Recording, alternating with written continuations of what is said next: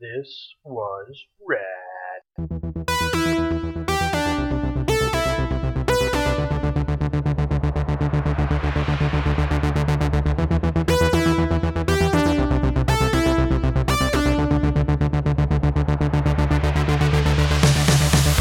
I'm Paul.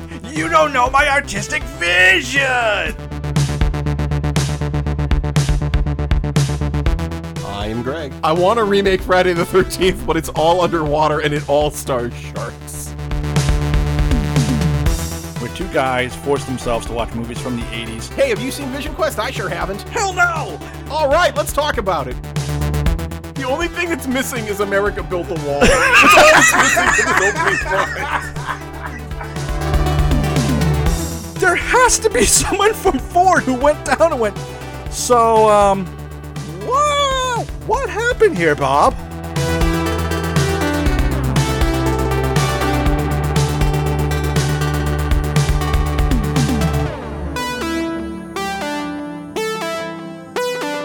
There's a movie called Red Dawn. Wink, wink. Wink, wink. I'm gonna start this again, and you're gonna edit this out. All right, this is the podcast. We're back again. Yeah, I don't know how to start it. Frustrating non-start that nobody else heard. I'm the deaf and disgruntled Paul. I'm just Greg. You know, same as it ever was. Greg, can't you just be cool, man? I can't. You know what? I can't be cool. I can't be cool, Paul. Do you know why I can't be cool? No, why? Because I don't own a sick, cool car. It does seem like a requirement, especially in the 80s, to own just a sick. Are you getting at something with that hint? Well, I just want to say, between the two of us, one has a really cool car, and the other drives a Honda CR-V, which might be the most uncool car on the planet. Oh, stop. I love the Honda CR-V. Hey. I was in a high-speed auto collision on the California freeway. I walked away with no problems. Honda CR-Vs for life for this guy. Absolutely no complaints. I won't say who. Someone I know very, very close survived a very devastating car crash in a Toyota Corolla. Walked away without a scratch. So great cars are out there. However, what my car did not do was possess said driver and let them go on a murder spree. Right. A la our movie this week, Stephen King's Christine. Wow. It is a movie. Greg, what do you remember about Christine? So it dawned on me while watching this film, I only ever saw this movie on television. Because there were large chunks that I was like, oh, and like scenes that had just been not even cut for content, just cut for time. And I was like, I'm sure. Whoa. So what do I remember? I hate to step on your toes here, but I'm probably going to remember a lot of the same things you did. Very cool special effects involving the car. You know, when it heals itself. The car on fire driving down the street. Mm-hmm. Oh my God, that's amazing. I remembered weirdly, I don't know why I remember this. The Harry Dean Stanton and the two main people who are alive at the end looking at the cube, and Dennis goes, you know, a real hero would have saved Arnie. Like, I don't know why I remember that scene. And I remember the initial talking to what is it, LeBay buying the car when he's talking to to Arnie. Though that's kind of it. The rest of it kind of a blur. Like, for instance, I forgot how this movie started. I totally forgot. How about you? I'm curious what you've remembered from this film. Yeah, so I'm gonna, if you allow me to go on a walk just for a minute. I will not, but I will allow you to go on a leisurely drive. Perfect. I love that. All right, excellent. Okay, let me buckle up here. Hold on. All right, let's go. Now, I know for a fact that you, as much as myself, are a huge Stephen King novel fan. Guilty as Love charged. his work. Okay. I've read probably, and I would not be shocked if you've read everything he's ever put pen to paper. I've probably read close to 70, 80% of it. I mean, I've read a lot. Christine was the first book I ever read by Stephen King. Oh, okay. Very cool. I was 8 or 9 years old. I was always like reading like comic books and little novellas and things like that, stall stuff. And I remember my father just walked over and goes, "You need to read a man's book." Threw Christine on the table and said, "Read this." Just because it was thick, right? Yeah. It was a thick book. It is quite long from what I remember. And it's 30 years later, still one of my favorite writers. Absolutely. I've read his On Writing book about writing. I've read all this stuff. So when it leads me to the movie Christine, I love, as a kid, I remember watching this movie. I remember when he gets Christine and how infatuated he is. I remember odd little things. Like, I remember when he gets angry at his parents and then threatens to choke slam his father, which I'm sure we'll get into. Yes. Death to Moochie. Not Smoochie. Nope. Death to Moochie. Yes. That is like in my brain because of the way it happens. Like all that stuff. And then the final battle and all that. Yeah. Okay.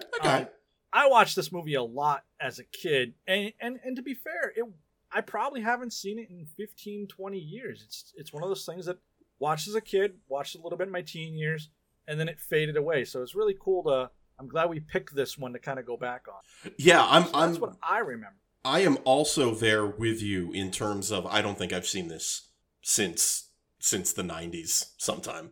Yeah, easily. Yeah. I would say late 90s. And more than likely, just like you, probably on TNT or USA Up All Night or something like that. It was always, I mean, we talk about this constantly, but like it always was sort of it's like fish in a barrel. Oh, we're a TV station. It's October. We need movies. We'll just go to the Stephen King bucket and just like pick one out. Doesn't matter what it is, and just throw it on. And it's like, okay, what do we got today? We got Cujo. Well, all right, this one's going on, and then the next year it's what do we got? We got a fire starter. Okay, it could have been anything. In fact, at this point, if you could you do 31 Stephen King movies, one a day in October? I bet you could easily do that. Easily. I mean, give me a little time. I'm sure I could. Yeah, easily. I bet we could also say TV movies don't count, and I bet we could still select films we wanted to, like we would have leftovers. Okay, you're taking away 2 nights right there with The Stand, and the original It. Which was also a TV movie. It was also that's right. It was a TV. He loved those. He had the Tommyknockers. You had It. You had The Stand. You had Storm of the Century. You had I think he did something called Rose Red. He did a lot of TV stuff. Well, I mean, for It and The Stand especially, those are 2 of his longest books. Yeah. Oh yeah. Right. So making them into TV movies just, I think, made more sense to get more screen time. They weren't doing Marvel 3-hour movies back then. It was 90 minutes, true. Maybe 2 hours, which, by the way, we should point out, Christine is an hour and 50 minutes. It's not a short film. No, it's not. It felt like 30 minutes, and we'll definitely get into why. But I'm ready. You ready, Greg? Let's dive into it. Sonny, you ever owned a car before? Yeah, he owns a Mustang. No. I just got my license. Name's George LeBay. Arnie Cunningham. What are you asking? Start her up. Really?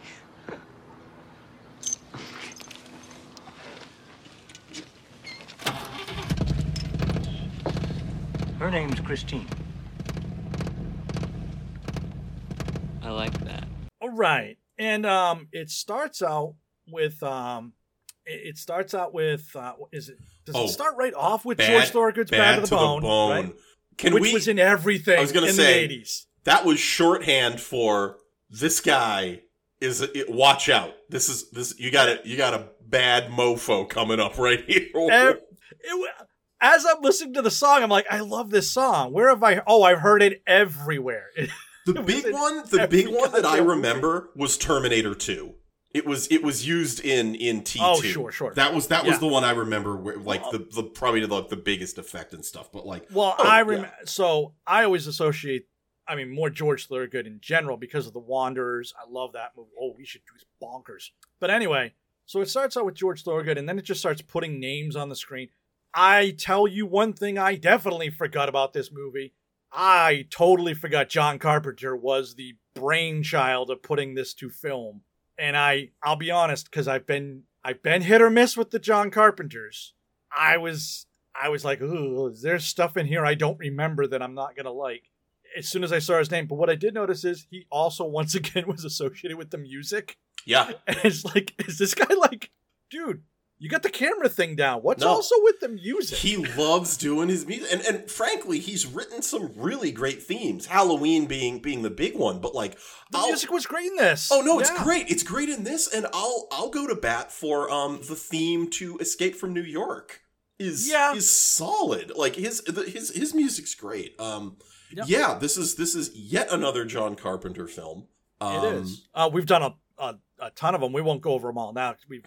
Podcast. Look it up. But there's a bunch of couple other actors who never really went anywhere. I did know the main female there is Alexandra Paul. Yes. And I remember her because she was the one I actually thought was cute on Baywatch. Okay. That's keep your Pam Andersons and your bounciness. Give me a nice, slender, short-haired woman any day. That's what I say. I always remember Arnie's. Not gonna back me up on that one. Okay, thanks, Greg. I've watched zero. I can't. I've watched 0 episodes of Baywatch, my guy. I can't help you. I'm not saying I watch it on the daily now. I'm saying back then. No. I'm saying in my life I have seen 0 episodes of Baywatch. I've never seen an episode of Baywatch in my life. But what about when Hasselhoff's son has the shark necklace and then he loses it and it's in the pack of cocaine and then it leads to a giant drug bust? It sounds riveting. All right, fine. Okay, sorry. I'm gonna call these. No, you know what? We're gonna start calling these Fredo moments. Will you just leave me in the? We just leave each other in the dinghy in the middle of the lake. Yeah, just leave you and then. Oh boy, yikes. Oh, anyway, boy. Please go on. I was gonna say the one thing that I remember, and he was never in much, was Arnie is played by a guy named Keith Gordon, and he's in one of, and God, I probably will never revisit this movie because there is no way it holds up now. Is Back to School with Rodney Dangerfield. He plays Rodney Dangerfield's kid. Oh, does he really? Yeah. Whose best buddy is Robert Downey Jr. Oh, yeah. Okay. And yes. Oingo Boingo, they hire. I haven't seen Back to School. Yeah. Oh my God. They hire Oingo Boingo to play their party. Like, it's just crazy. Anyway, I love that movie. I have a feeling if I watch it now, I'm just like, oh no. None of this is good now. We can't do that to Rodney. We just can't. Sam Kinison is in that movie. I thought that movie was great. Anyway. Yeah, no, we can't. No, we can't do that. Anyway, that's Bad to the Bone is playing. Bad to the Bone, and it's an assembly line. 1957, I think, is when this film opens. It does. The Plymouth Fury is being built. I always for some reason I always thought it was a Chevy, but it's not. It's a Plymouth. It's a 58 Plymouth Fury in this film. Right. I had a question for you because it happens in this. As it's going on and it's building to this, I guess the car is born bad. It doesn't really explain it. Yes. At all. It does not. But I forget that. Evil car. Have you ever worked at a job that had a buzzer? Oh, yes, but not in the way that you think. We never had one that was like, it's quitting time. We had one where there was a buzzer where if you heard the buzzer, it meant the foreman had to like go up to the office to like talk to the boss. Oh, no. I'm talking the old Fred Flintstone end of shift thing. Oh, much like you'd hear at school, like when the bell goes off and it's quitting time. No. No, sadly I never did. I have to, because I don't know when I'll ever share this story again. I worked for a place that did this. Okay. And the greatest thing about it, Greg, is none of the bells were on an even hour or time. Your shift started at 7:42. I make none of this up. 7:42. Your lunch was at 12:13, and end of day was 4:42. Well, that's bananas, man. Did the clocks just like drift over time and they're like, yeah, forget, I'm not gonna fix it. That's the best part. What they did is, I guess, the owner, his wife was some like statistician or something like that, and she pulled all this data like 20 years before I started there about traffic patterns and when the optimum time to get people there were. So you get them there slightly early so you're not stuck in the worst traffic. Back in 1973 when the data came out, it was very relevant in 2010. No, oh my God, 2006. That's what it was. But it's like, 7:42, 4:42, 12:13 was your lunch. You got 2 breaks, also buzzed. Yep. And they were 13 minutes exactly because that is exactly what the state law allows. Correct. Yep, not 15, not 10, 13. Yep. And that's my story. I'm going to cut this all out. It was boring as hell. I got bored halfway through. I disagree. I think that's hilarious. I love when a company just goes, well, we did the research once. It's not like things change. We can just leave them forever now. That's like nothing will ever change. I just like envisioning like a railroad baron. Somebody's knocking on the door like, "Sir, I got bad news. Automobiles." And the railroad baron's just like, "I'm never going bankrupt. Are you crazy? Railroads. What are they gonna do? Rip them up?" And then in Crocodile Dundee. And then in 4 years, Print! What could happen to print? What? Oh God. So anyway, so the car gets made. One of the guys gets in the car, dies. It's very unclear what happens to him, other than he just dies. Not explained. Also, a guy gets his hand. He pops the hood. He's inspecting it. Just like assembly line workers do, and of course it falls on his hand. Breaks his fingers and stuff. Yep. And then we just jump. 1978. Bam. Yeah. And I gotta say, talking about cool cars, Dennis, who is Arnie. Arnie is the main character we're about to meet. Dennis is his best friend. I have a lot to unpack with those two completely. Yes. However, Dennis is driving a pristine 68 Dodge Charger, which our listening fans would recognize as the General Lee. A very cool car. And I was like, damn, how did they put this car in next to Christine? Because I'm kind of...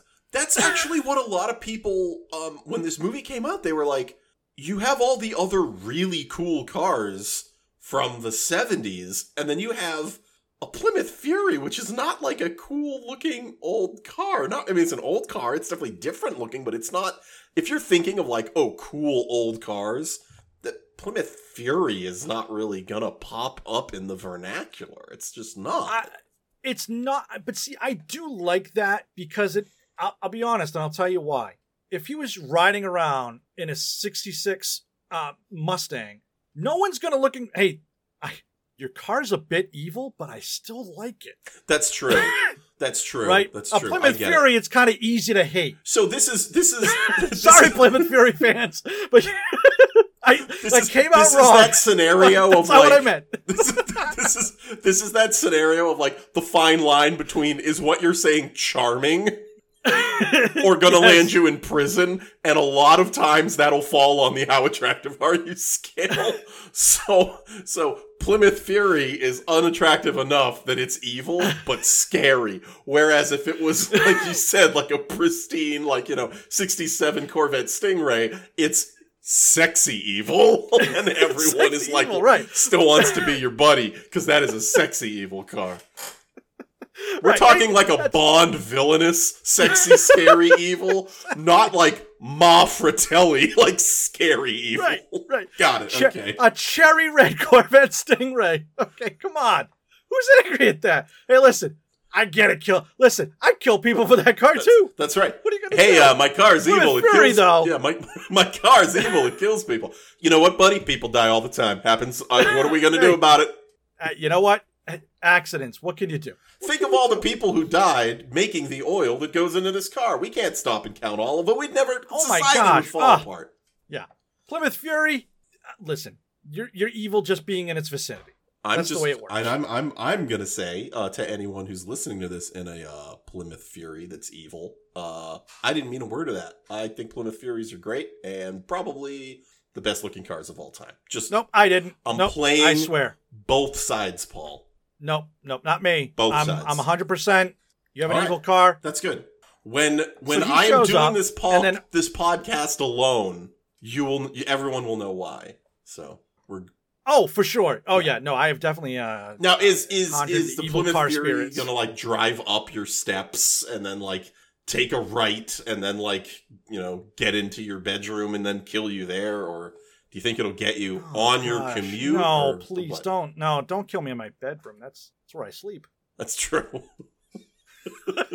Moving along, we find Dennis and he meets his friend Arnie. Now, when I first saw these two, Greg, I'm like, what's Dennis's play? Why is he with Arnie? It must be because he does his homework, clearly. I figured that they were like buddies previously. That like they were buddies Feels like that. back when, like, you know how sometimes you have those friends in like a junior high right before everyone hits those growth spurts, and then like, even 2 years into junior high, all of a sudden it's like, oh yeah, this guy I used to be friends with, he's 6'8".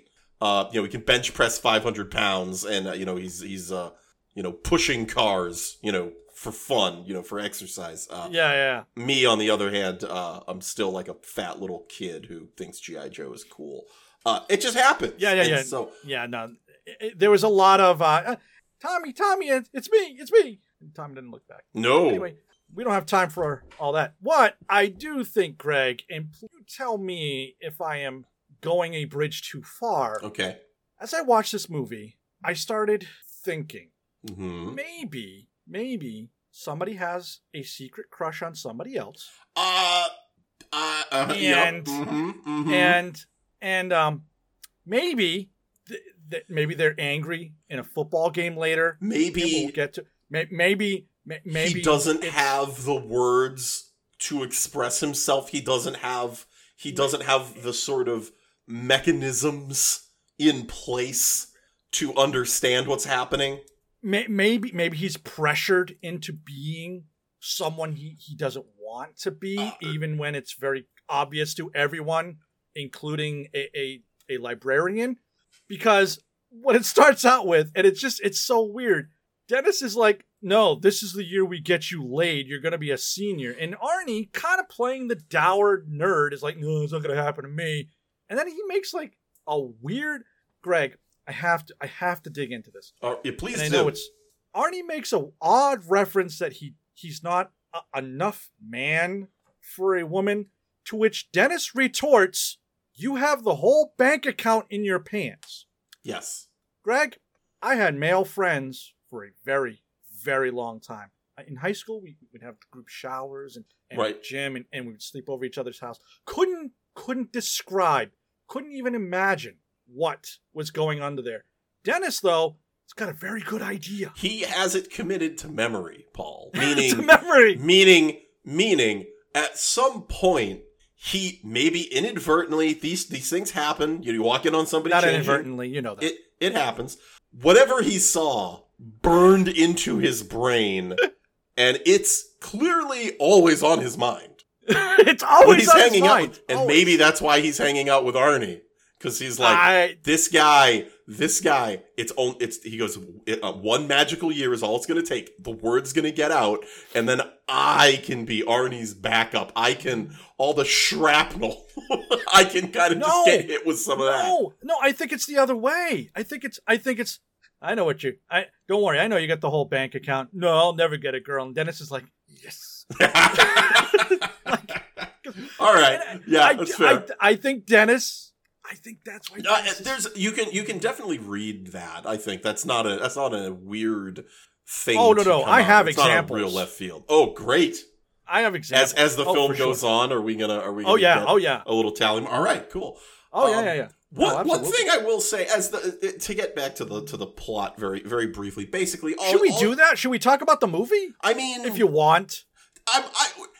let's talk about it in sort of a vague vagaries and etherealness. Anyway, it basically all you need to know is you have a whole bunch of scenes. Arnie's a nerd. Dennis is clearly popular. Dennis has jock friends. Arnie can't open his locker. Right. Dennis is looking with his buddies at girls.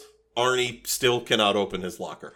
That's kind of the jam, quote, or you're saying quote unquote. So a lot of air quotes. Air quotes. So right. What ultimately happens eventually as this goes on is shop class.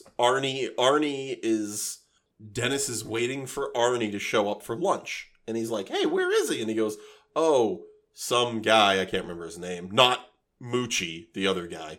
His name is literally Buddy. Buddy. It's literally Buddy. Buddy has stolen Arnie's lunch.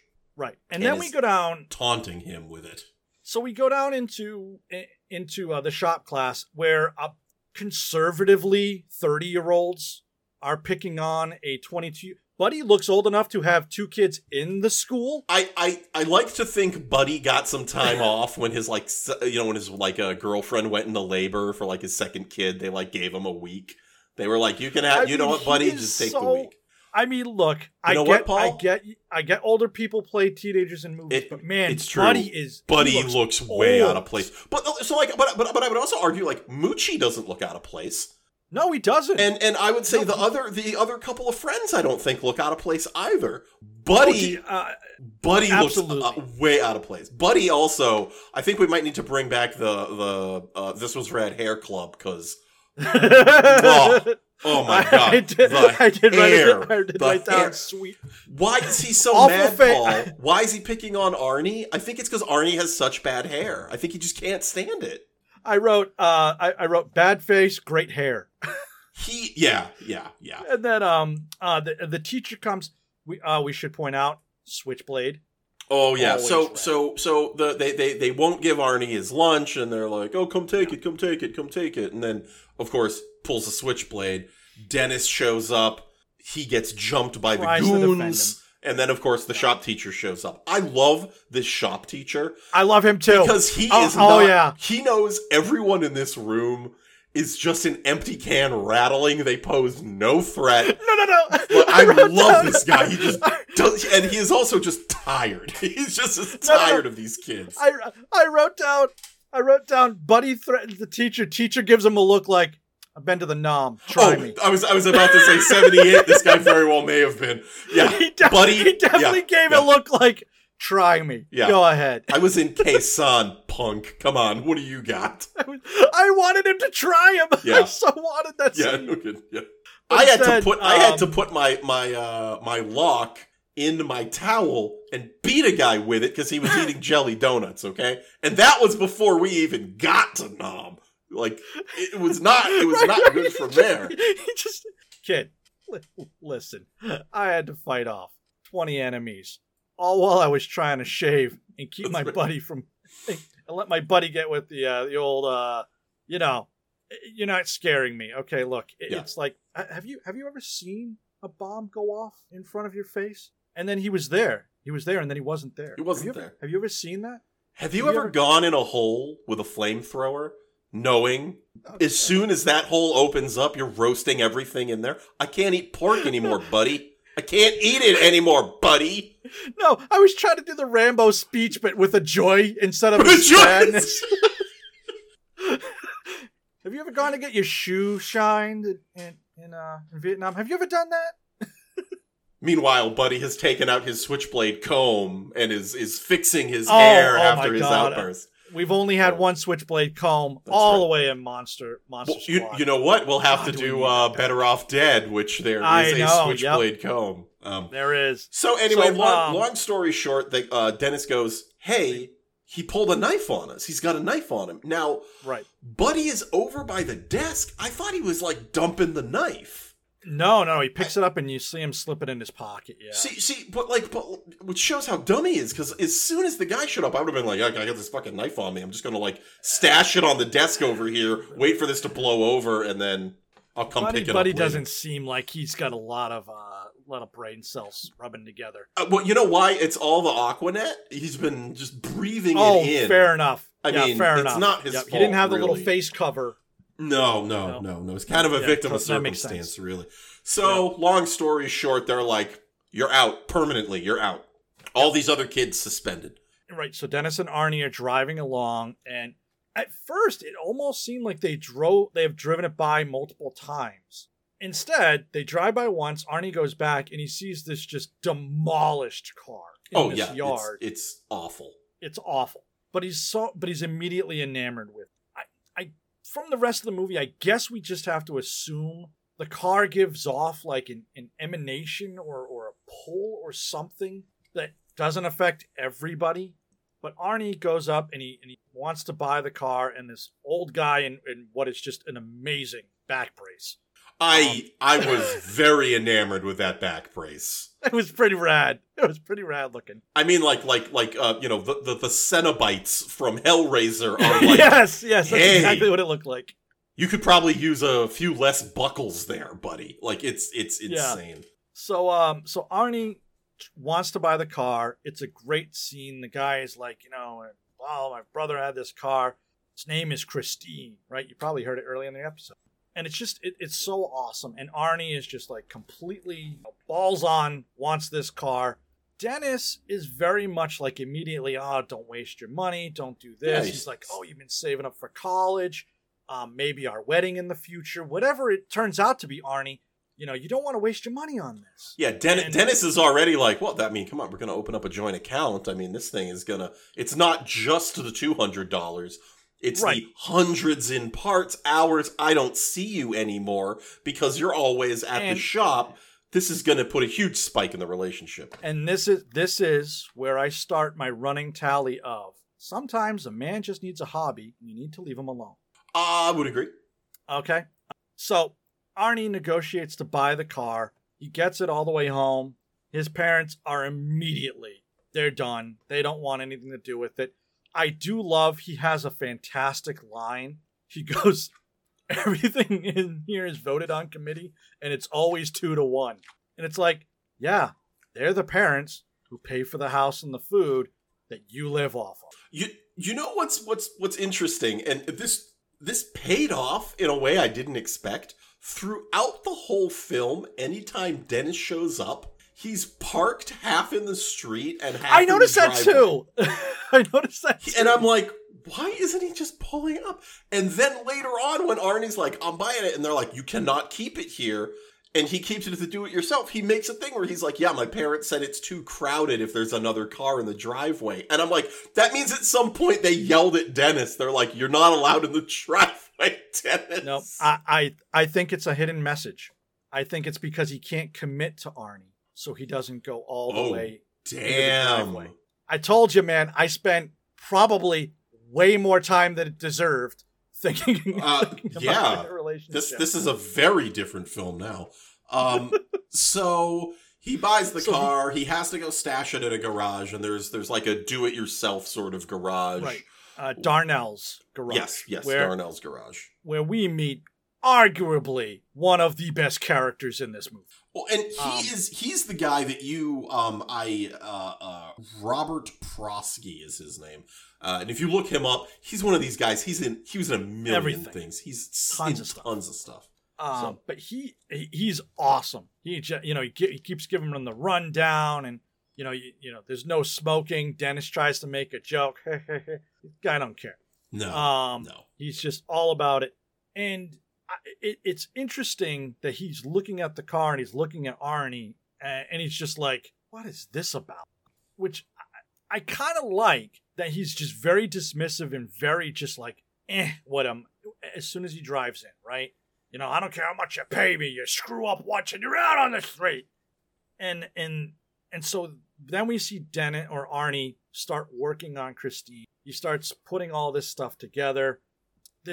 You kind of get a couple scenes with him and Dennis where you kind of get the idea now that Arnie is kind of being like, I don't know, not influenced, but like, what's a lot of dead air sound like? This is what it sounds like. It sounds like this. Are you trying to say groomed in the parlance of our time? No, I mean, Good, because most people don't seem to know what that means. Wait. Are we saying the car is grooming him? Car really wants him, Paul. Car's way older than him, Paul. It's not a Plymouth Fury, it's a Plymouth Cougar. You said it, not me. Come on! I feel Fredoed out here. Look, I'm just saying. Plymouth. It Let's try that drew again. him in. Let's try that again. It took advantage of an outcast who didn't have a lot of friends. Separates them from all friends and family. Yep. What does that sound like, Paul?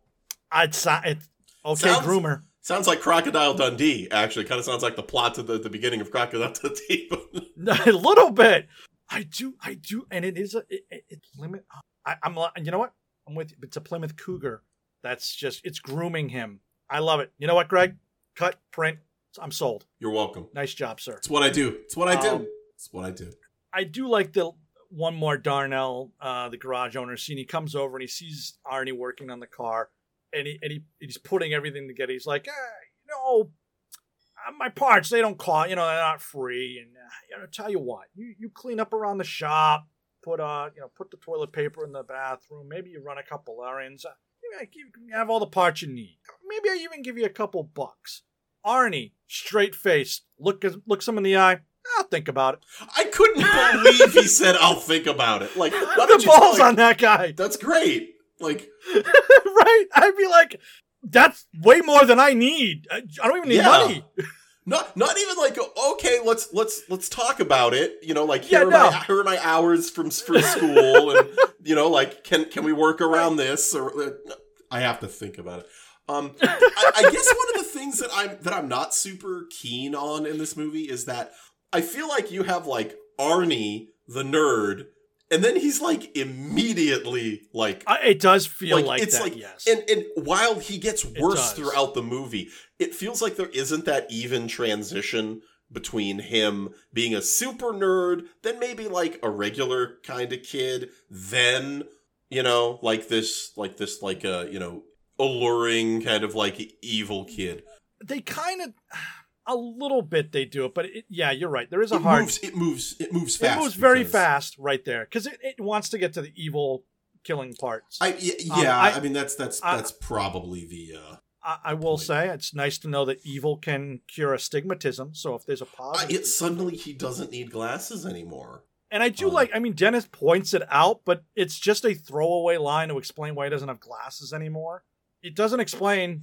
Listen, Greg, you know me. We've known each other for many, many years. You know the Coke bottles I wear. You don't wake up and just see. That's it. Not with that attitude. LASIK did not exist. Not with that attitude. Not with that attitude. You gotta believe, Paul. You gotta. Oh, that's true. I mean, Paul. You're halfway there. You have a cool car. I do. But something has to happen. I guess you have to put a lot of work into the car, and then the glasses disappear. That is, you know what? That's the problem. Is I did buy it new, and so it's cool. Although get some aftermarket was parts, evil right off the line. That's right. That's true. What is it? Would you kill people for no glasses? Because I mean, that's what winds up happening in the film. I mean, listen, I've had glasses for so long. I probably would. Let's say we're gonna say this is an alternate universe. You and I never married. We're just bachelors. Okay. All of our money probably tied up in Dungeons and Dragons. LARPing, minis. Oh yeah. Minis. All this stuff, right?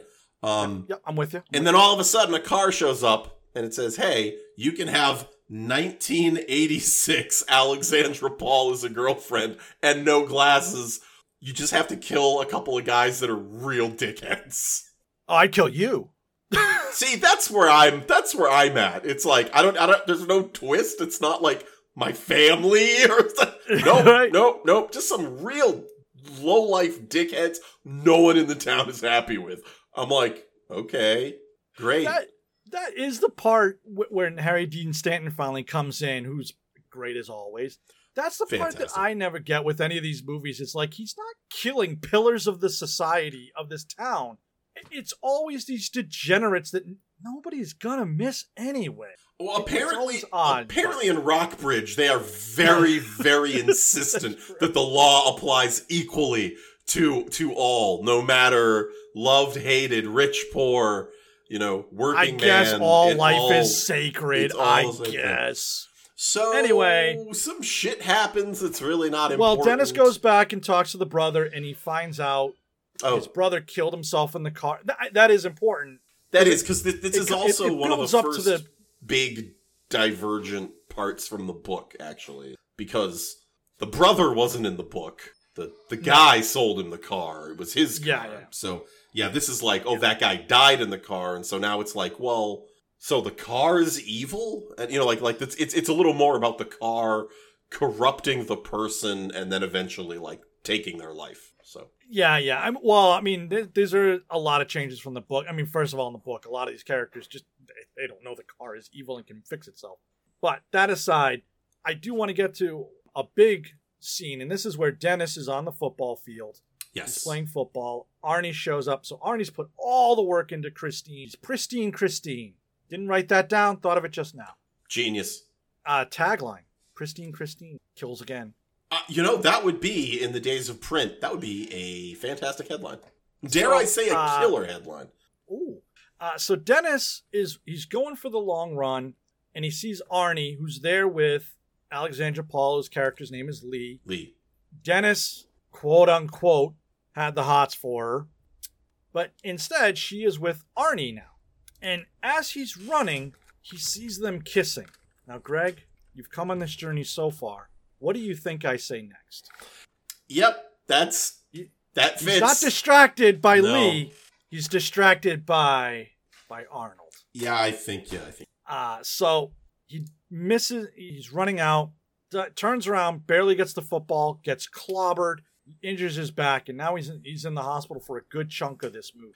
But and the implication is that Christine somehow influenced this in some way. Somehow, or the fact that she is messing with Arnie is having a ripple effect into the community, and Dennis is sort of one of the bystanders that's getting hurt through Arnie's that makes a little bit more sense why transformation.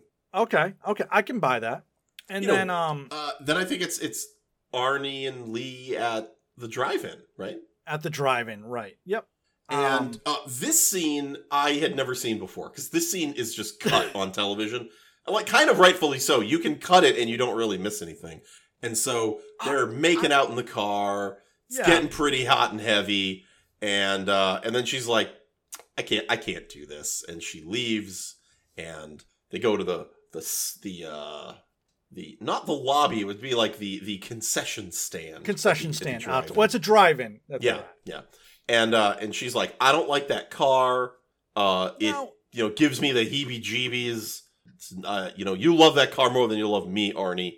To which we all go, well, yeah, yeah, he does. You, Lee, you didn't cure his glasses needing. Astigmatism, no. I'm sorry, but I mean, the other thing though about this scene is it's another one of these 0 to 100.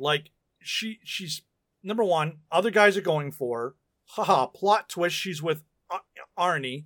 Everybody saw that coming. She's making out with him at the football field. I hate your car. It's very up to that. It's very abrupt. What happened? Because she's very, I don't want to say prudish, but no, she says I don't want to go all the way in the car. In the car. She specifically just says in the car. Now, if you're Arnie, she's not slapping his hands away when his hands are getting a little frisky. She's not not kissing him. She's clearly into it. She just doesn't like the car. She doesn't want to do any of that in the car. Now, any straight red-blooded male at 17 goes, fine, let's get in the car and drive someplace else. Oh, I was about to say 100%. 17, I'm like, okay. Yeah, where would you like to go? To do? Yeah, the bushes? Great. Motel 5? Yeah, where would you like to go? We'll figure something out. We'll make it work. We'll walk now. Yeah. I don't care if it's raining. Let's do this. But Arnie is infatuated with his car. Loves his car. And he loves his car. Oh my God. And we get it. It's obviously an evil power that's possessing him. Correct. To make him in love with the car. But a guy's got to have his hobbies too. It's like. Very important. It's like, yeah, you're important too. Because that's what she says. You love that car more than me. And I love his backline. I thought women only get jealous at other women. And I was like, I know where you're going. I know my where you're sweet going, summer Arnie. child. Right. Arnie, people can get jealous. All people can get jealous about literally anything. It doesn't matter what it is. A for him. Listen, a man needs to have his hobbies. That's an appropriate response. Not, I thought women only get jealous at other. Arnie, settle down. Arnie, have you read a book? Like, come on, man. You're a nerd. You've got to have read a bunch of books. Anyway, it was so wild. Anyway, she mentions that the car gives her the creeps. She says that it seems like it's alive. It only gets old, like a old timey. I say old timey, like it gets like 50s classic music. rock. Yeah, like, it gets 50s music. That would be from like 57, like when it was made. Which, by the way, I think we should also point out at this point, music is amazingly put in place. All hits. Carpenter found it's like listening to a James Gunn movie. It's like the music fits the scene so perfectly. Yeah, it really does. And it's really well done. And there's even some funny gags where like someone's trying to get into the car and Christine locks it. And she starts playing. I hear you knocking, but you can't come in. So there's a few things like that have these sort of gags that are funny. They're perfectly fine. And so they go, okay, hey, look, it's raining. You're gonna catch pneumonia. Let's go back to the car and let's eat these burgers that have been there for who the hell knows how long. I know, very weird. And she starts to choke. Yep. And a la the previous owner's daughter. Correct. Heard about. So here's the foreshadowing paying off. Correct. And Arnie's trying to get in the car to help her. The door's locked. She's trying to get out of the car. Doors are locked. She eventually pops one open, but doesn't have the strength to get out. And finally, a bystander rips open the door, Heimlich maneuver, and she does not die. And then we just cut to her house where Arnie's dropping her off. They get in a big fight, and she's like, "You know what? Maybe I don't want you to call me anymore." And that's where that winds up. I think he goes and visits Dennis in the hospital, and Dennis couple times. Basically, Dennis is there. They're date stamping this movie when it's important. I think it starts in November and it goes all the way through December. Throughout the movie starts in September. That's right. That's because it's the first day at school. That's right. No, you're right. October 9th is the drive-in. Okay, and then. So throughout that time period. So he goes and visits Dennis in the hospital a few times. And we find out that Dennis is like car off. Dennis is seriously injured, which is why he's basically gone for the rest of the movie. Like his leg's messed up. They said that his back is broken, and if it had been broken, what did he say, like a centimeter lower, he probably would have lost use of all of his legs. Yeah. And so he's taken a long time to heal up. So he's out of the picture for the rest of this movie. Right. Arnie drops the car off at the garage, and this is where the big one of, I think, more critical scenes in the movie happens. Buddy and his gang, who, by the way, did you notice who one of the gang members is? He's the test subject from Ghostbusters. Oh, is he? That's hilarious. Yeah, the one with the big hair. That is so funny. Yeah. So they all go and they demolish this car, which, by the way, I'm not going to fully take back everything I said about a Plymouth Fury, but it was sad to see a very nice, pristine car. They probably destroyed 20 cars in this movie.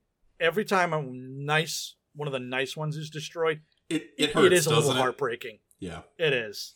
But they completely demolish it. He goes in the next day and he sees this. And now we have kind of like almost like a break in Arnie bit. Where he really is just, now he's off the deep. He's screaming at Lee. Yep. So, I don't know how this is Lee's fault. She's actually like, oh my God, Arnie, like what happened? Like she's concerned. She knows how much the car means to him, even though she doesn't like it.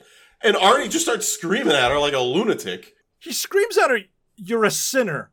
I don't even know what that meant. Oh, no, Paul. That's the problem. You didn't have the subtitles on. He called her a shitter. And let me tell you. What? No! Yes, because that word comes up constantly. I have never heard anyone call someone a shitter in real life. That word comes up for everybody. Like, it constantly I gotta tell you, comes up. Here's the thing. I hear it throughout the other movie when they're talking about, I mean, there's a big one with him and Dennis where they call people, but the thing is in that scene, I heard it as, "You're a sinner," and I'm like, what does that have to do with anything? I would that argue changes the whole movie for me. I would argue, Arnie, ain't we all? But okay. no, that's why. Yeah, I watch it with the subtitles, and I was like, man, they really like the word shitter. It is like 7 different people use it as an insult. It's weird. So was that the hot word in '78? Was that the I don't know. Remember, it would be like if you and I made a movie that took place in like the late '90s, and we're like, oh, anytime anyone calls someone like an idiot, they're just gonna call them like a jabroni, because the WWE was really popular. Well, it was still a WWF back then. Like, oh yeah, jabroni. So everyone's just gonna call him a jabroni. Like, it's just weird. I don't know. It's odd to me. Yeah. Yeah, so many people say it. So he's like you said, he's off the deep end, and this is where what are your thoughts on this scene where he like, he gets behind the wheel and he's kind of just, feeling the car because it's all fucked up, it's all destroyed. And then he like gets out, walks in front of it, and he's like, all right, show me. And the lights turn on and she starts to fix herself. And I'm like, No. So first, he goes home and he screams at his parents. Oh, you're right. And he attempts chokes to choke his his dad. father. Which, look, Arnie is not 200 pounds of muscle before your dad. You shoved him, he shoved you. Get your big boy pants on and take care of your kid. Yeah. That was wild, a dad that is just like, "Ooh!" To go along with the jabroni metaphor, like, just like pick him up, put him in like a he's not give that him the old big. backbreaker, like, just like he put his hands on your throat, like, oh, okay, so that's your line. That's Can it. Can you imagine, Paul, at 17, if we had tried to choke our fathers? Greg, I died a little inside just thinking about it. I was gonna say I would be. Now, look, my dad, product of his time, I got spanked and all that good stuff. My dad never hit me past the spanking stage. Yeah. I can tell you that if I tried to choke slam my dad, he'd probably put me in the hospital.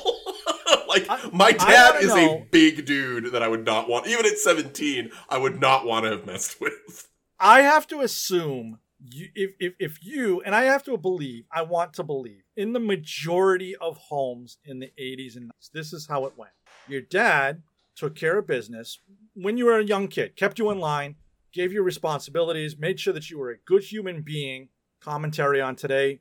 Back to the actual podcast. We'll save that for another podcast called I Offend Everybody. And then from ages 3 to today, you live in constant fear that your father could handle shit again. Yeah, it's kind of like, when you get one of those electric the invisible fences for the dogs. Once those batteries run out on the dog's collar, that dog is not going to go past that fence. And those batteries can be dead for years. The dog knows it doesn't go past certain parts of the thing. I'm with you, Paul. Let me tell you what the collar is. It's your mom going, "Do you want me to tell your father when he gets home?" Oh boy. No. Nope. No. I'm sorry. Not. I'll clean up the kitchen. Yep. That's on me, Mom. Yep. Let me take stock of the situation. You know what? I think I may have been out of line, and I will clean up my room like you have asked me to for the past 2 days. So that's very fair. You know what, Mother? You make a good point. Let me check my agenda. I'm free. You're right. I will take care of this now. Oh man, you're absolutely right. And then he goes back. Then he goes. But that's right, because it's like close. It's like past closing time. It's way closing, there. right? That's so right. Okay. So he's going to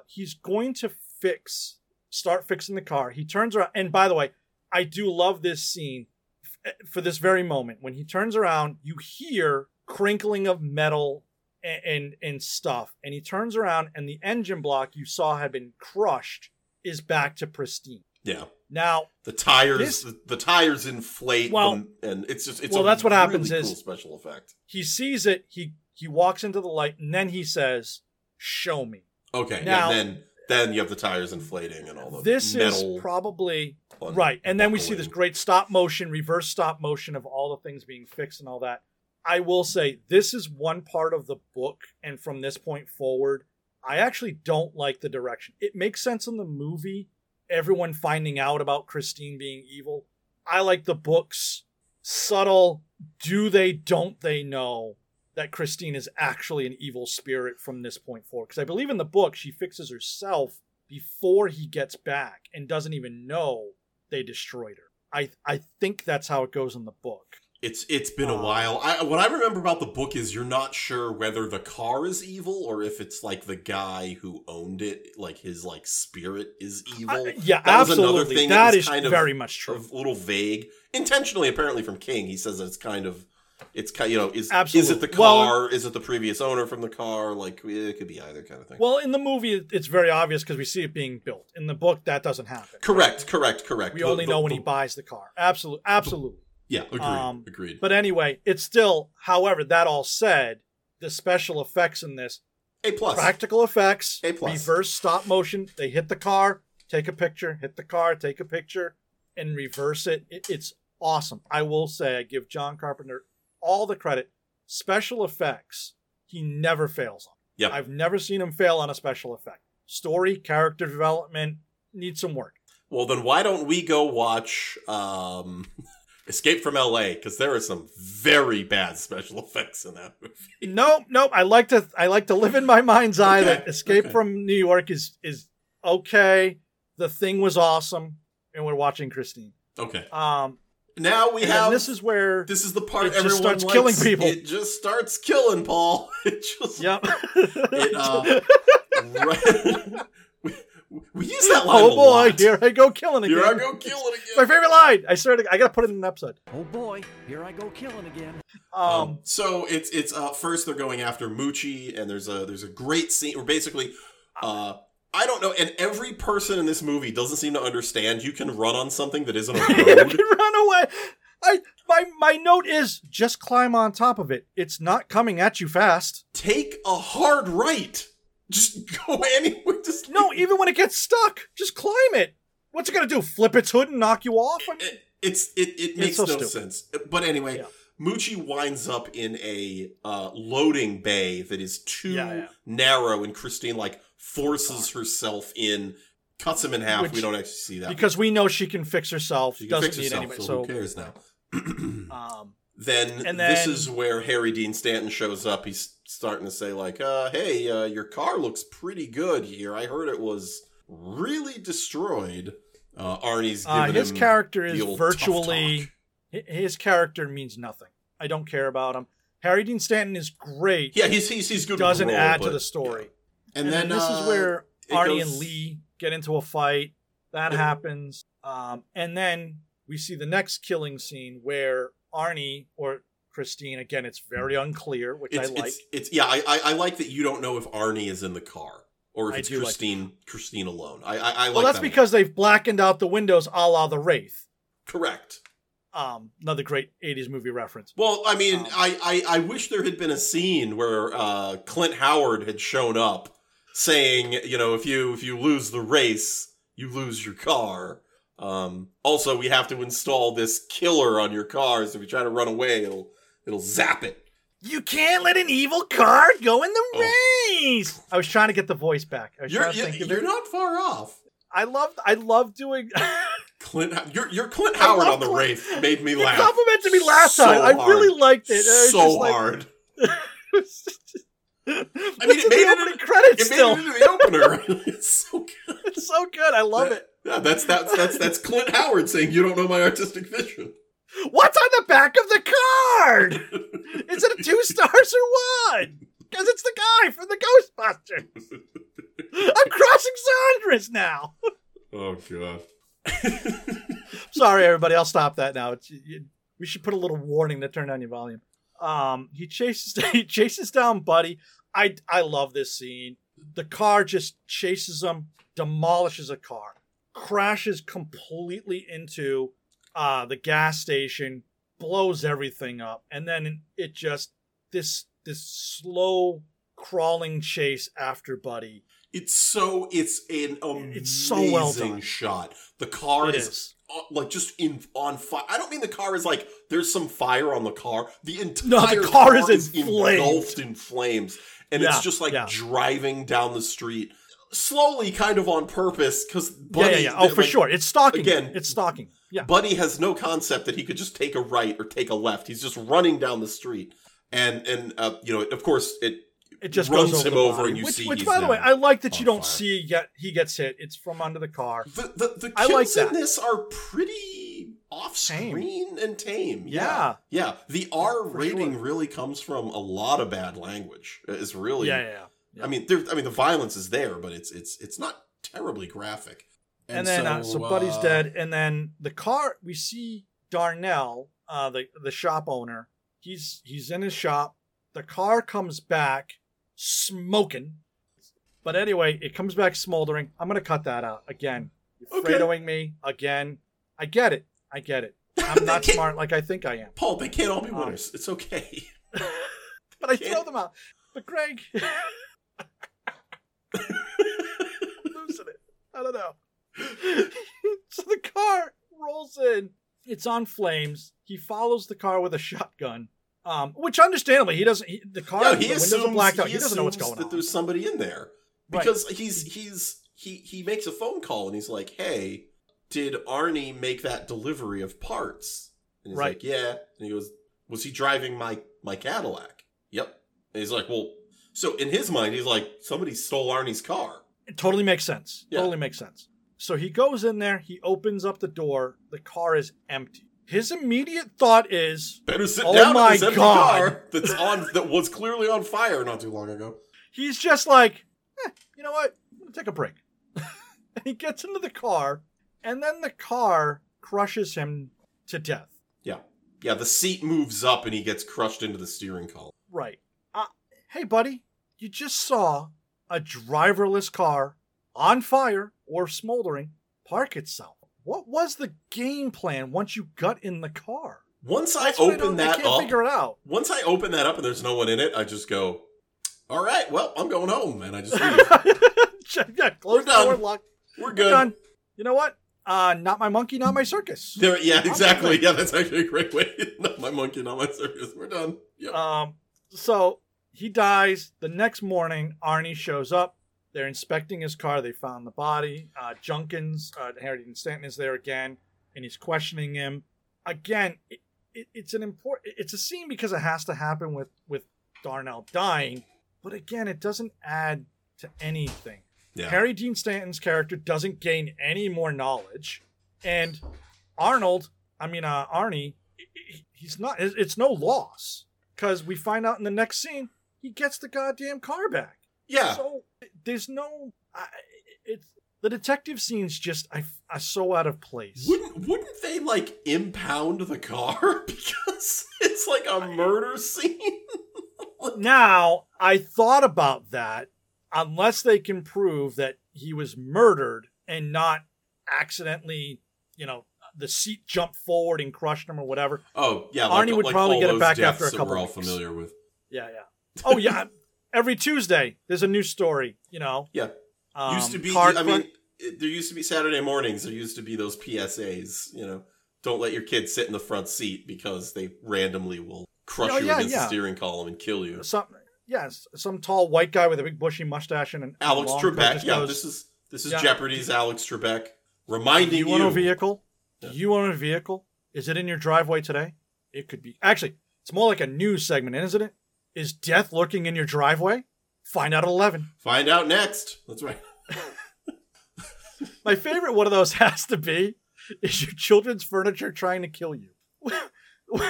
Which implies so much. Is your children's furniture, not your furniture. Nope, our furniture is fine. Your children's furniture. Well, we have to out to kill you. Yeah. Curious. So now Lee and Dennis are talking, and they're like, Arnie's out of control. Arnie's, he's doing this, he's doing that. He loves the car. Dennis, you gotta talk to him. You gotta stop it. You gotta rein him in. Now, I had a question for you, Greg. where are Dennis's parents in this scene? Because they have this conversation in the middle of the living room. Like, isn't the mom like, I'm sorry, dear. I'm sorry, Dennis. Did you say murder car? Right. I assumed in that scene his parents just like weren't home. But yeah, it's weird. Yeah. Just like, oh yeah, let's have the murder discussion upstairs in the living room where it's appropriate. Oh, honey, I see that you have a friend over. Would you like some lemon squares? I heard something about Arnie. Yeah, Arnie's got this murder car. We got to come up with a plan. Oh my.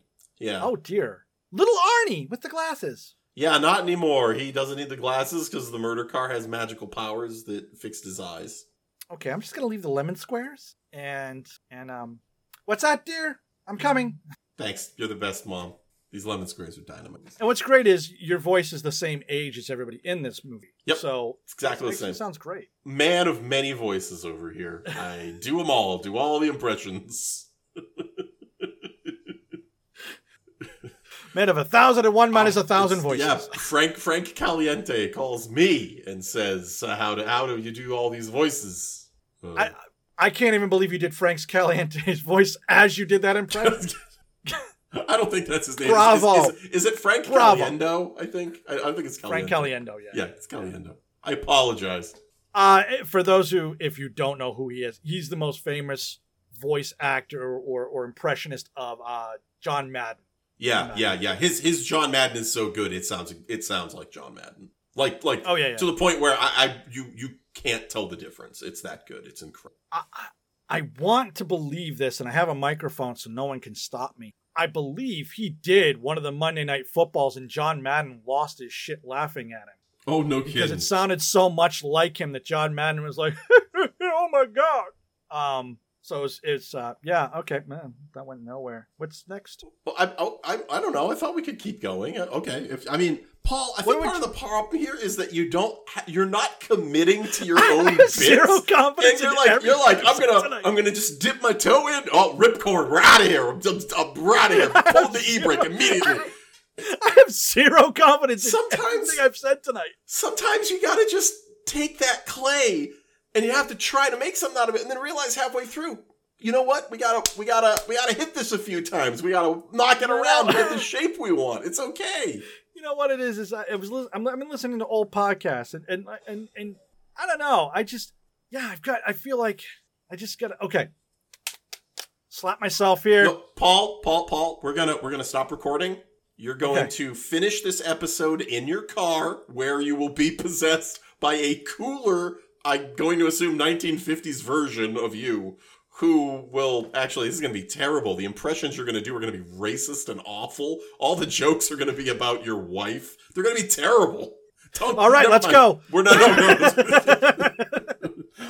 going to get our numbers up. Controversy, Greg, controversy. My wife the other day, shopping. Let me tell you, women be shopping. Oh, it's going to be the worst jokes. Can you believe this broad over here? Thinking and breathing and voting. Yikes. Whoa. See, I did an impression and I was sexist. I mean, that's the 1950s. I got it back. Okay. My mojo's back. We got it. All right. We got it. So, all right. So they basically come up with a plan and they're like, okay, you know what? We both agree the car is evil. Yeah. And Arnie says, okay, Dennis says, I'm going to hang with Arnie and we're going to chat with him. And Arnie takes Dennis for a drive and he's driving really fast. They're slamming back beers, and he's saying all this weird stuff like he wants to kill all the shitters of the world. And Dennis is like, this guy is off the deep end at this point. My heart breaks for Dennis because you can see it in his eyes. He loves this man. He does. No, I actually really like the scene. I think the actor's a little, I wish there was a little more context, but I mean, like, I like the idea of the scene is that this guy who's been, away from everything, he has no idea what's happening, what has been happening, and then he sees his friend finally for more than like 2 seconds.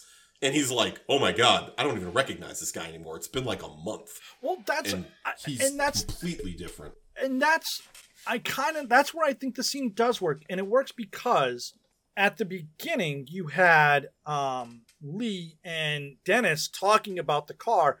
And so Dennis is kind of up to speed when he gets into the car with Arnie. and that's why I think the scene works really, really well. Is Okay. Dennis is seeing what Lee described, and he can't believe it. You know what? That actually is a good point. Okay. Right? Yeah. No, that's fair. I guess I thought the actor was laying it on a little bit thick, but okay, fair. No, he's in love with this man, and he's seeing him. You know what? From that seeing the car take him away. it makes way more sense. Right. And by the way, I'm not just saying that to play it out. I really believe. No, if you look at it as like a bizarre, like repressed homosexual love story between two boys in the 70s. Also, there's a killer car. You're not wrong. That's what I'm saying. You're not just doing this like a bit. Like there's actually No. You have evidence to point at. No. By the way, I do want to point that out very clearly. This is not a haha gay guys in the 70s bit. I mean, genuinely believe this. Which is what 1950s you would have said if we were recording in the car. Oh, 1950s. A couple of these beeps. I can't even believe they beep. Yeah. No. Yeah. Oh, boy. And that's right. I do beep impressions too, folks. You didn't know I had that in my repertoire. It's man of 1,000.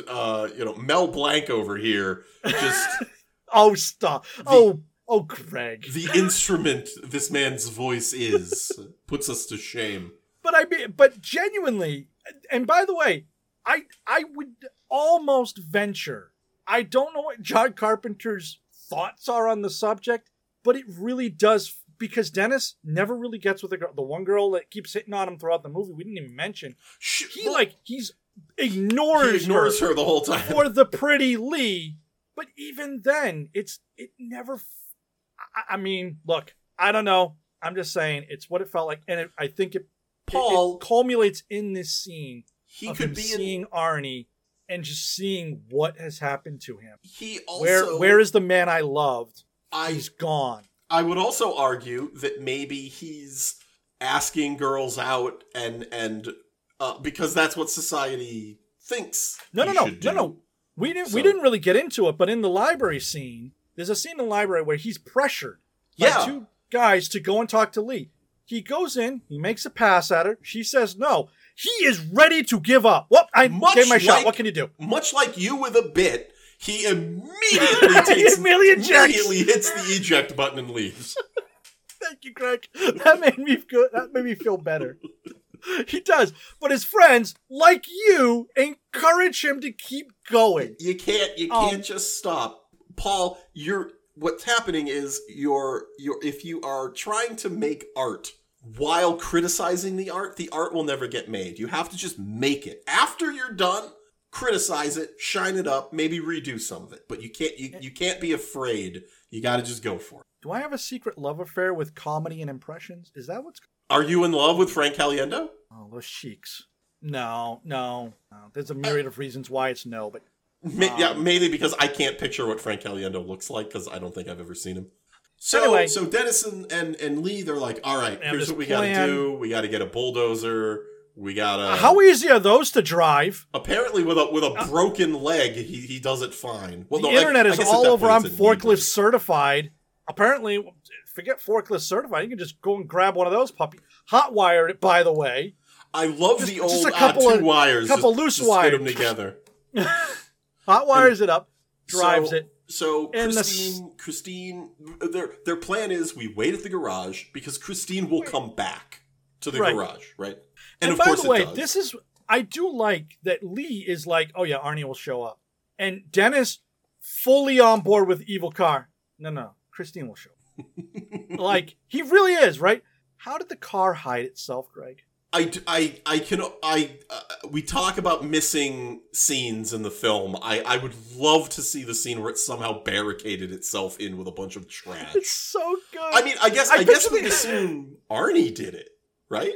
Oh, he is in the car for this because at this point you see him in the car and he's like messed up looking. He looked like his eyes are like what sunken song and stuff. What song is playing when Tutti Frutti? That? God, you nailed it first shot. Tutti Frutti. Which I'm kind of surprised was not in this film. I'm guessing they couldn't get the rights to it. Yeah. You're right. Nope. First shot. Awesome. Got it right there. He's just like picking up pallets, leaning on the gun. Tutti Frutti. Oh, Rudy. All right, let's see. Garbage can here. And I do picture Arnie like joyfully dancing. Oh, he's having a blast. My friends, gonna murder my friends. He and his girl. He and Christine. He's just the happiest boy in the world. So of course, the bulldozer stalls. Christine and the bulldozer, they battle again. The car goes after Lee. Lee jumps out of the way. It smashes into something. Arnie gets propelled out of the car, stabbed with glass. Right. He dies. And then they're like, well, Arnie's dead. Let's just kill the car now. And they, of course, roll over the car. Eventually, yeah. Multiple times. It's trying to heal itself. They keep doing it. And then I actually kind of dig this. It just cuts to the next day. Yeah, I do too. I did like that. It's the junkyard and a cube falls into frame. And they're like, well, that's what's left of it. Now, again, Harry Dean Stanton's character is in the scene, Junkins. Is he fully on board with evil car? Apparently he's like, you two are heroes. Right. It almost turns like cartoonish at the very end. It's weird. Which, by the way, I gotta say, is very John Carpenter-ish. He always has one of these scenes where it's like inexplicably goofy for no reason. And I feel like that's what this is. Like Harry Dean Stanton's just like, well, what are you gonna do? Murder car. Yeah, murder car. You're heroes. They say a real hero would have saved Arnie, and they go to leave, and then wouldn't you know it, the camera just slowly trucks in, and you see some of the metal start to move itself. Bad to the Bone starts up, cut to credits. Yeah, there's your movie. So, Paul. All right. Yeah. Paul, I gotta know, is this film rad? God, it's amazingly rad. I love this movie. It was fun to watch. It's creepy at times. Yeah, it's not like a super gory horror movie or shocking in any particular way, but I do think the acting is very well done. I do think it's really a well put together movie. There's some pacing stuff that needed to be explained, even though it is a 2-hour movie. But yeah, I enjoyed watching it. I loved kind of going through it. I love seeing a passionate love story unfold on the screen. I'm a big, rom-com fan. You're a big Love Actually fan. I do love... Every Christmas. I do wish more rom-coms had murder cars. Get on that, John Carpenter. But for me, it was a super rad movie. I loved it. Greg, how about you? Paul, this is the rare movie where I say, is this movie rad? Oh, yeah, it is. It's incredibly rad. Is it a good movie? No, I don't really think it is. This is a weird Carpenter movie, and from what the very little that I've read, he made this right after The Thing, and The Thing bombed, and critics hated it. I knew that. He was in trouble, and he was like, you know what? I need money. And they're like, well, do you want to direct Christine? And he's like, yeah, sure, fine, whatever. And he just took it as a job. It wasn't like a passion project or anything. Sure. It was just, now, John Carpenter is one of these guys, if you hear him talk about directing, he is either very bad at explaining how good of a director he is, or he's just one of these guys who just knows how to direct and doesn't kind of know that he knows how good he is as a director. Because this movie is made very well. Just so you know. The whole part about the car that's on fire and everything, it's just, that is such a cool scene. Such a cool scene. And I gotta say, the movie's okay. It's fine. It's a middling 5 out of 10 maybe. But man, is it rad. There's too much stuff in it to be not rad. Hey, guess what? You can find us wherever podcasts are. You can also find us on Instagram, on Twitter, on Facebook. MySpace? Have we all decided we're all going to MySpace? We're all going to go back? People keep joking about that, even though it's owned by the Fox Corporation, and I don't think exists anymore. They keep joking about it, but I'm not. No, let's not do that. I don't know if killing your audience is the best way to go. Cigarette companies have been doing that for years, Paul. Worked out really well for them. It just has to be addictive enough and kill you slow enough that we can make the money. That's it. That's the podcast. I'm Paul. I'm Greg. Toodles.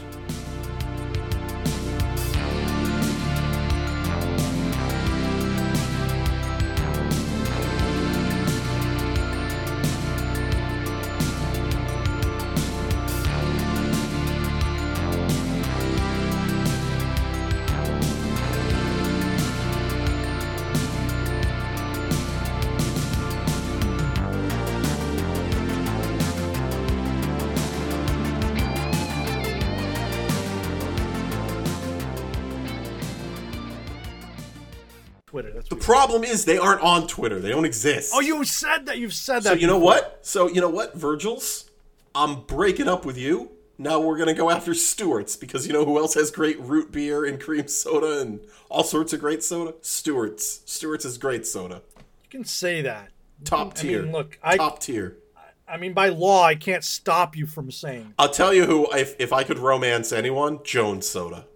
Oh, Jones Soda. Nice sour apple soda from Jones. Oh, delicious. Nope, there is no Virgil's root beer on Instagram either. No, the man. We exist. are your only platform. Yeah, for fresh, up and coming. You know what? No, I don't know. We're gonna have to think about this. I'll tell you what I do know, Paul. Do we go hardcore back to Shasta? Shasta. They had that killer weird theme song in the 80s we could drop in, where it's like the weird voice. Anyway, so yeah, overall, rad movie, but I didn't particularly care for it. Okay, we've gone this far. I got to drop another.